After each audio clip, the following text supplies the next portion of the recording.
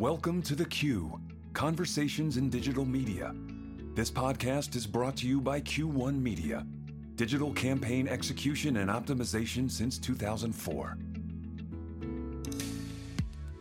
Welcome to the Q Podcast, Conversations in Digital Media, where we discuss current trends, valuable tactics, and strategy in the digital marketing space. I'm your new host, Zach Hornsey, Director of Client Success here at Q1 Media. I want to start things off by sending a special thank you over to our previous host, James McNeil, who really helped launch this podcast for all of our clients and partners. And this is going to be really the soft relaunch of the Q Podcast for the same clients, partners in mind. Our goal with this soft relaunch for the podcast will be to focus primarily on the digital marketing industry, speak with our partners, clients about the important topics in our industry, help provide helpful information for all of you for the potential new marketing campaigns you might be doing, and overall just provide information, helpful discussions for anyone in the digital marketing industry. With that said, I'd like to introduce my first guest into the queue, Spencer Healy, Senior Manager, Enterprise Programmatic over at Zeta Global. How you doing, Thank Spencer? you so much for having me. Doing well, man. How are you? Doing great, man. Surviving during these crazy times. I mean, normally we would have flown you in to do the actual the podcast, but obviously travel is what it is right now. Hopefully it scales up a little bit more. We can do the next one in person. Would love to get out to Austin. It's been far too long since I've been out there, but of course we're all having to go through our own pandemic adaptations. I mean, here I am sitting at my dining table, which used to be in a different place, and now my gym is right behind me. So we've all had to adapt in interesting ways. Actually, yeah, the same thing. Normally I'd be working in the office, but now, people on my Zoom calls, if I even move the camera at all, they'll see dogs behind me in my house, or my wife will come home and I'm like immediately running to close the door so she's not on a call with her office, things like that. It's the new normal, right? Yes, the new normal, a phrase I think we're all totally tired of hearing because we want our old normal back. We want to go out to restaurants, we want to travel. But hopefully those times are right around the corner when, I know we've got at least a third of the country vaccinated. So everybody's excited to get back to the old ways, if you will. It sounds very Game of Thrones when you say the old ways, but I think we're all very much excited for it. No, absolutely. Well, great. Well, kick us off. Tell us about yourself. Tell us about Zeta Global, and we'll let you go from there.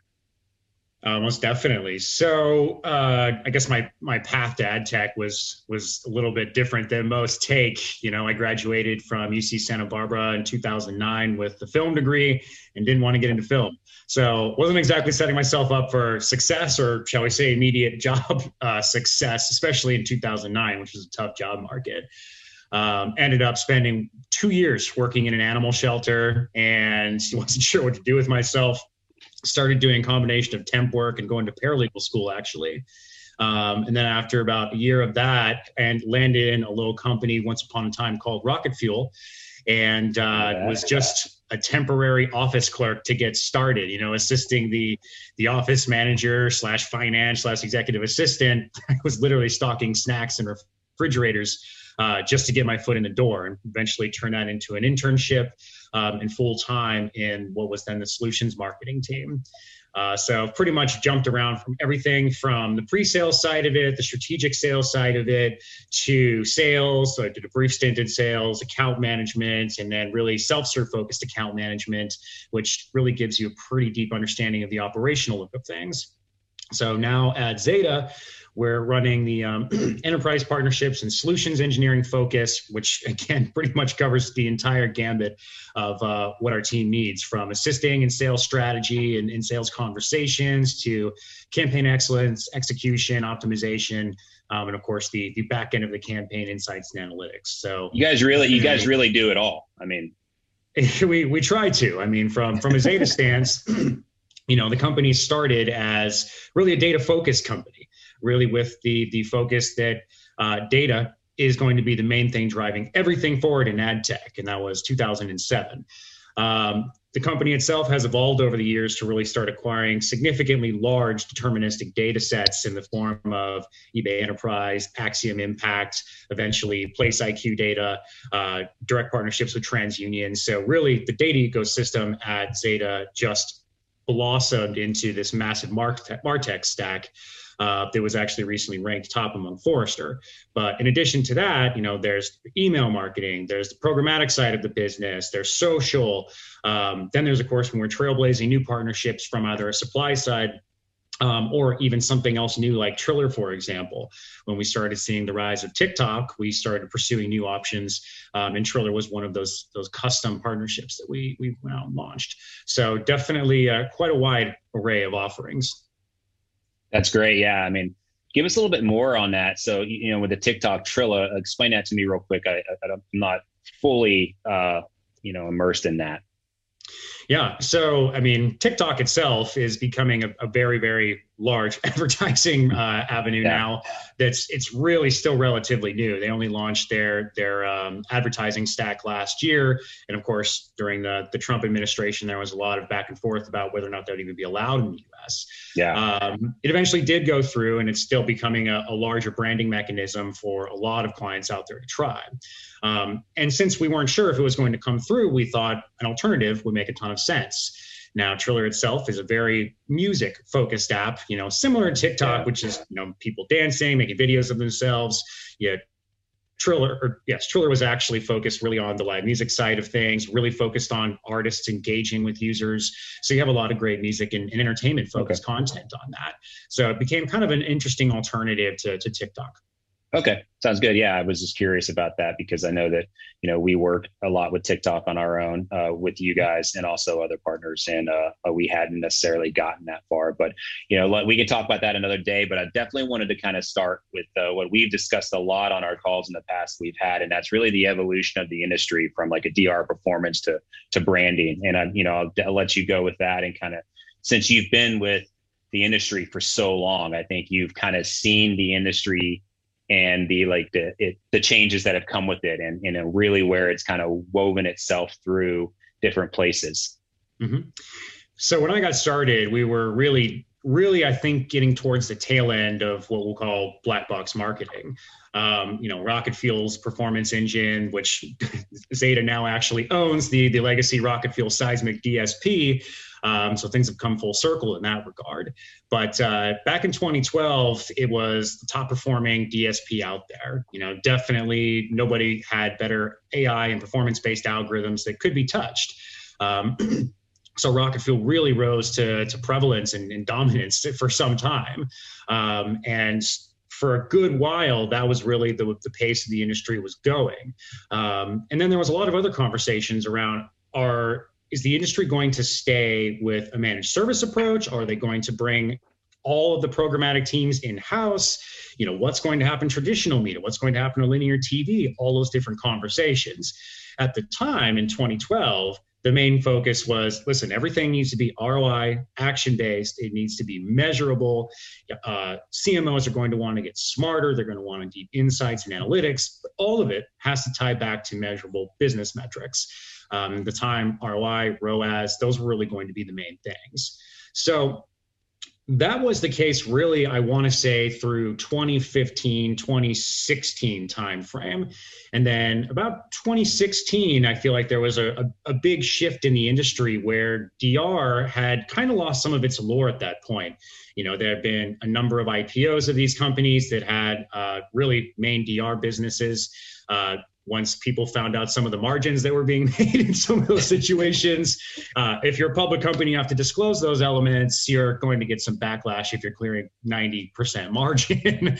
So really at that point, people started to want to understand where's my actual media going? It's not just ROI, it's how much of my spend is actually going really into my media investment as opposed to the DSP's pocket. So things really started to shift away from the era of black box marketing, people wanting transparency, and really more branding and video actually maturing to a great degree during that time frame. YouTube just rising to pure dominance, Facebook itself shifting towards in-feed video. And then, of course, later on, we get TikTok years later, and Snapchat. Really, all of these different things had been shifted towards a video-focused medium. Smartphones themselves really were driving that up because it's just far more engaging for a user to watch a video as opposed to seeing a display ad that they may or may not click on. And of course, if they do click on it on a smartphone, usually most of us will attribute that to potentially fat fingers. So you always have to ask some questions about CTR when you're on your mobile apps. So really, as more CMOs started seeing the focus of video, the ability of video to really generate significant brand awareness, people started really focusing on their pre-roll, their mid-roll, their post-roll types of campaigns. So as those continue to evolve, and of course the smart TV industry eventually got in the game, you started seeing cord cutting really begin to accelerate. And that was going to be the eventual shift from really just doing your standard pre-roll ads, your YouTube ads, your video ads on Facebook, into eventually seeing a lot more of those ads on connected TV apps. So that's as soon as we started getting the more device technology, the app developers, the main drivers, you got your Hulus, you got your Netflixes of the world, and of course, you know, Pluto TVs, Fubo, all of these things eventually creating these new app environments that we could actually reach people in real time programmatically at a far more efficient rate than you would on linear TV. So fast forward a couple of years, companies like Tremor had really expanded. You know, they definitely had significant impact on the overall pre-roll industry and were just really controlling significant budgets to that regard. So it began to really prove to the industry that we need to have good platforms that can find the right inventory to drive high VCR rates, that can make sure we're driving against engaging content. So there really began a shift away from DR performance, which is really individually focused, and then really diving into those branding mechanisms because of the larger engagement environments. So it's just an easier transition from linear TV to CTV. No, absolutely. And I mean, it's what you said was, you know, there is with display ads necessarily, there is the idea of ad blindness and things like that, and video being a lot more engaging. I remember a couple of years ago, really more 4 or 5 years ago, the launch of like a VPaid ad that had never been heard of, where you'd actually interact with an ad. If an advertiser ran an ad where you would say, do you like the color red or do you like the color blue? You could actually physically on YouTube or any pre-rolled, any video type player on the site, you could actually click on that and that would take you down another rabbit hole that would, kind of be more specific for you. So you're right. I mean, I think that video started to really overtake what was kind of more known as a display landscape, programmatically, and then also, direct sold deals as well. And I think that transition has been quite large. And then and then all of a sudden, like you mentioned, cord cutting, and now it's hyper growth all of a sudden whenever we thought it was going to be a lot slower than that. And I'd love to hear your take, kind of like pre-pandemic, middle pandemic, and in the future of CT, OTT as well.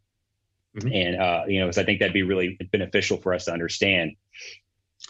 Absolutely. I mean, there's pre-pandemic, you were already seeing pretty significant increases in overall cord cutting.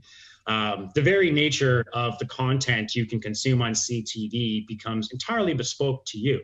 If you're on Hulu, you're selecting the type of content you want to be against. Whereas in traditional linear, you're dealing with somebody else's schedule. You're trying to fit in your TV viewing hours during the times of the prime time eras where, excuse me, on network TV, where you've got whatever your favorite show is, and that's how you're getting your upfront buys and all of that. So the experience got extremely consumer focused, whereas I would say that previously the linear TV experience is more so business focused for, your linear TV provider.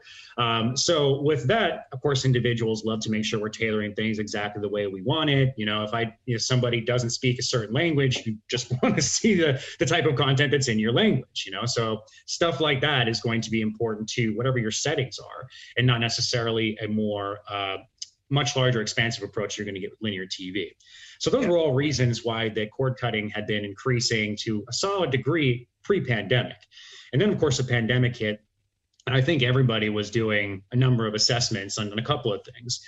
Plus, most people who, if anybody got laid off, you suddenly had significant income coming in. I had friends who were, they work in the service industry, and they were like, I'm making more money during the pandemic because of all the unemployment benefits than I was, working in my server job. Yeah. So people had influxes of cash. Connected TVs are cheap. And moreover, you can sign up for Hulu and Netflix, and you're paying $25, $30 a month, depending upon your package, whereas a standard linear TV package is $50, $60 a month. and you don't have total control over your content. I mean, I think it's even more now. Yeah, I think it's even more now. I mean, I know I have friends that, we still actually, use AT&T Uverse, and we're paying close to, when you bundle in your internet with it, you're paying anywhere between $200 to $230, $240. But then you have the other family different from us that probably has access through like a Hulu TV to the same exact content, but they're paying $70. So especially in a pandemic, like you said, you're cutting $200 off your actual TV bill by going over to the CTV realm and focusing on just specific applications that you want instead of having to pay that big bill from like a Spectrum or AT&T. Yeah. And then your consumption rates go up dramatically because you're home all the time. So, there's times when you just want to go and watch your show. And there's even times when, sometimes you want to binge a show, but because you've got Netflix, which you can binge just about everything. So it makes it a lot easier to just increase overall time spent on any of these connected TV apps. Between, you've got just economic factors, you got insight factors, and then of course you just went, I want to view only my content. So I think, a big shift if you're at home all the time and you don't necessarily want to deal with a ton of the commercials that you would get on linear TV, and only maybe 2 or 3 shows you actually want to watch. Now you have everything at your fingertips and you control the entire time that you want to watch it. So all those factors really increase CTV, time spent on CTV amongst the wider demographics across the world. So it's definitely accelerated the big shift away from standard upfront buys, which, don't get me wrong, are still definitely a big thing. But overall connected TV buying, I think, is set to expand if it hasn't already. I have to check my latest eMarketer stats, but definitely going to be expanding, if not already, well beyond linear TV. Well, and I think there's the value of CTV OTT really over linear TV is something that I even noticed last night. My wife and I had been watching a series on AMC called What We Do in the Shadows, based off a film that was made. And it's a funny, very engaging series. Well, if we were watching that, most of our linear TV watching habits is usually through DVR. So if we were DVRing that show, we always will just normally fast forward through the commercials. That's ad dollars being spent that are being completely skipped via DVR systems in linear TV. But by watching that show on AMC or through Hulu, actually, you were there during commercial breaks watching anywhere between 30 seconds to 2 to 3 minutes of advertising. You're looking at 100% completion rate because you're there watching the show that you want to watch. Viewers like myself and others are going to sit through those commercials. They're going to engage with it much more than linear. And actually, you're going to see a lot more ROI on your spend when it comes to like connected TV. Oh, most definitely. And like Hulu, for example, has even gone a step further, and they ask, what type of ad environments do you want to see? So it's almost a choose your own adventure about what type of advertising you're getting on CTV. And on top of that, it's just a lot more addressable. To your main point, if somebody has 2 or 3 minutes, it's not even that, I think it's usually 2 or 3 commercials and they're 15 to 30 seconds a piece. You're not going to be running away from the actual program, and you're going to stay engaged with the content a lot more. And realistically, since you can measure all of these things, like in some cases, and I'll tell one example that we're doing for one of our clients here at Zeta, is we're now able to take pixel data, apply all of our standard pixels to your website, and then map that back to CTV ad exposures. Wow. So when you're actually able to sit there and go, hey, we showed this ad, and within your standard view through attribution window, we're able to actually see that we did a tangible conversion with this connected TV environment. It's definitely a lot more valuable when compared to, shall we say, the standard TRPs and GRPs that you would get with linear TV. Who am I reading? Like, how many gross rating points or target rating points are we really getting into? Whereas, no, we know for a fact that this user actually saw this ad and then went and got this conversion fire. So it does become far more measurable and addressable.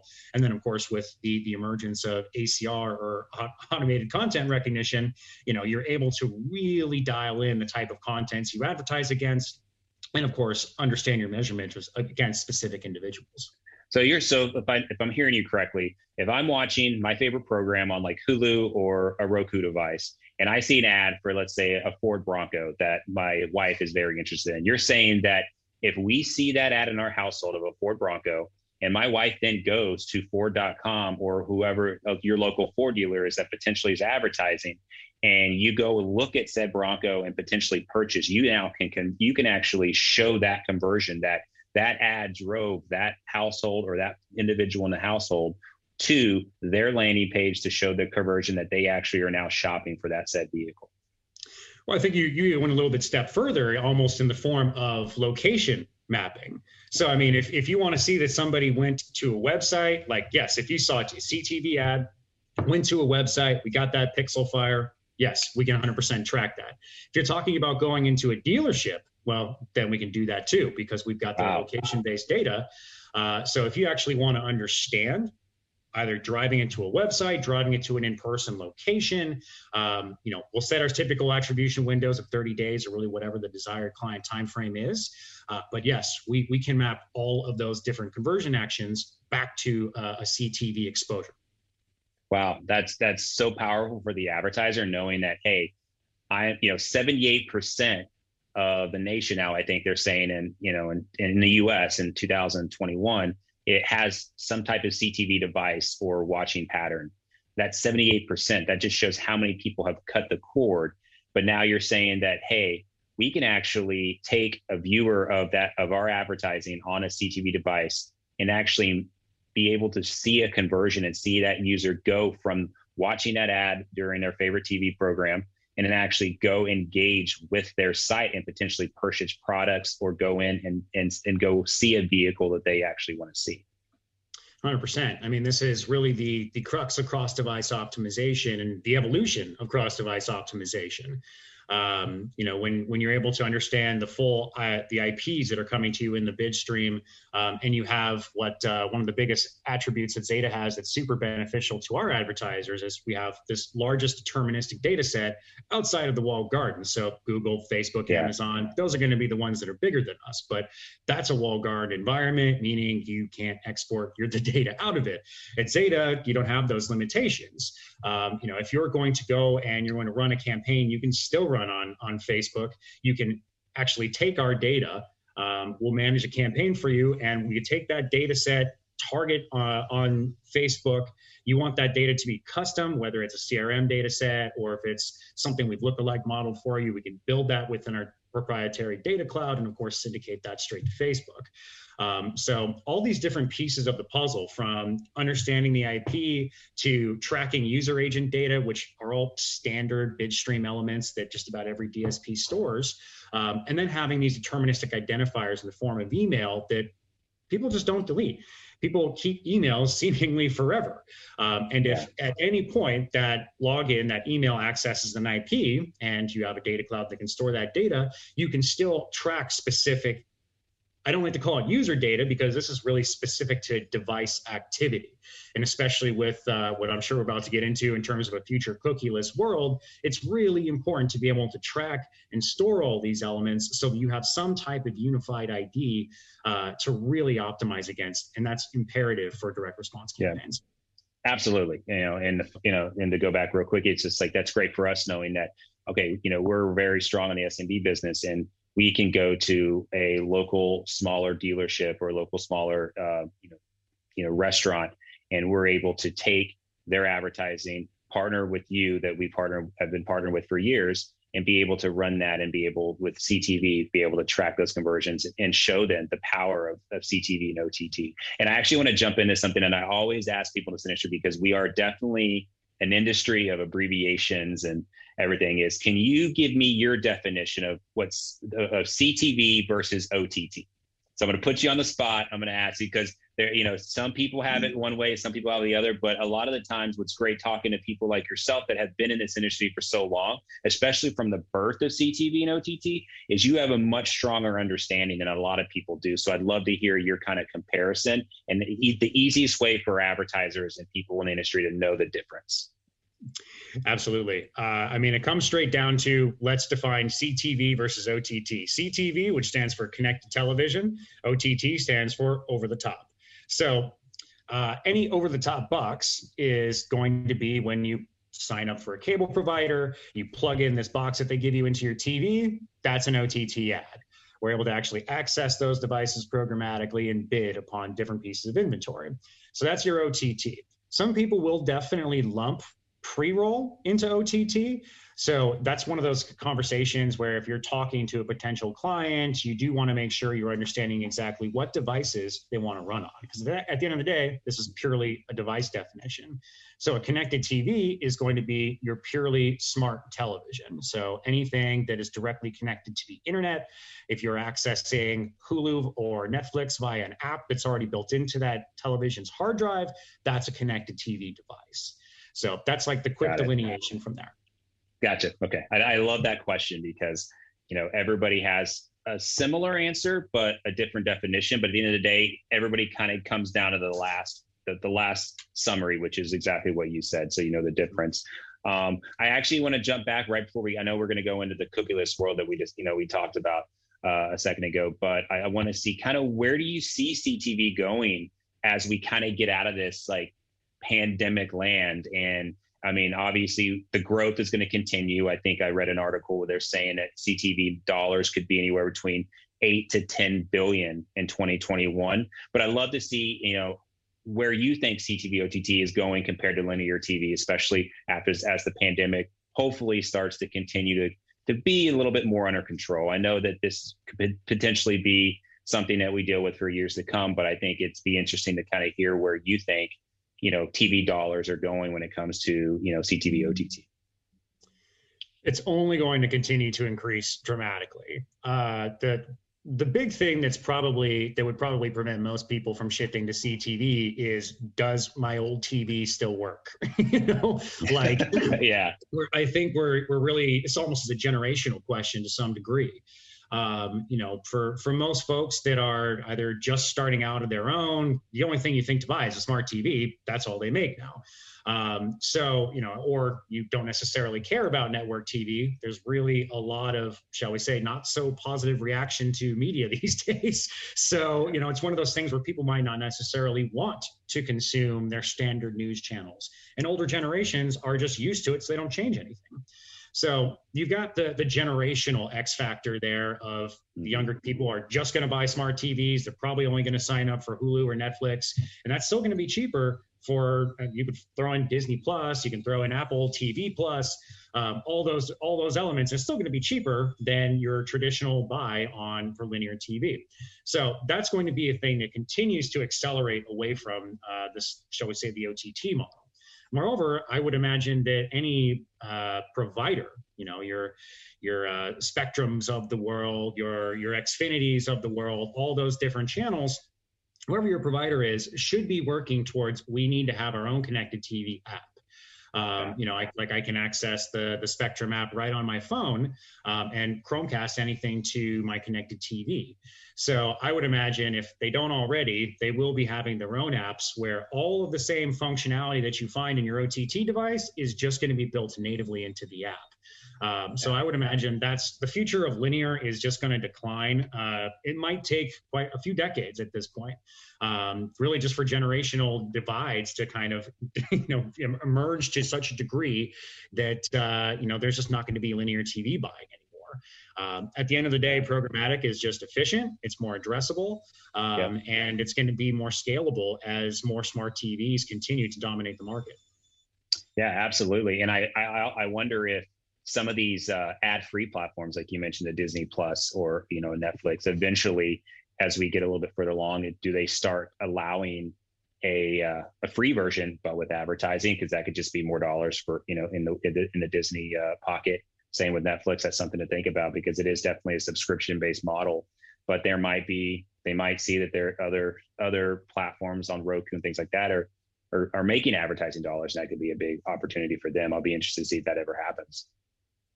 That's an interesting debate because that's one that's hotly debated amongst, I'm pretty sure, every single one of these platforms, I know there was consideration around Netflix having their own free version, but advertising built into it. Those conversations have been happening for some time now. Yeah. But obviously nothing like that has happened on Netflix.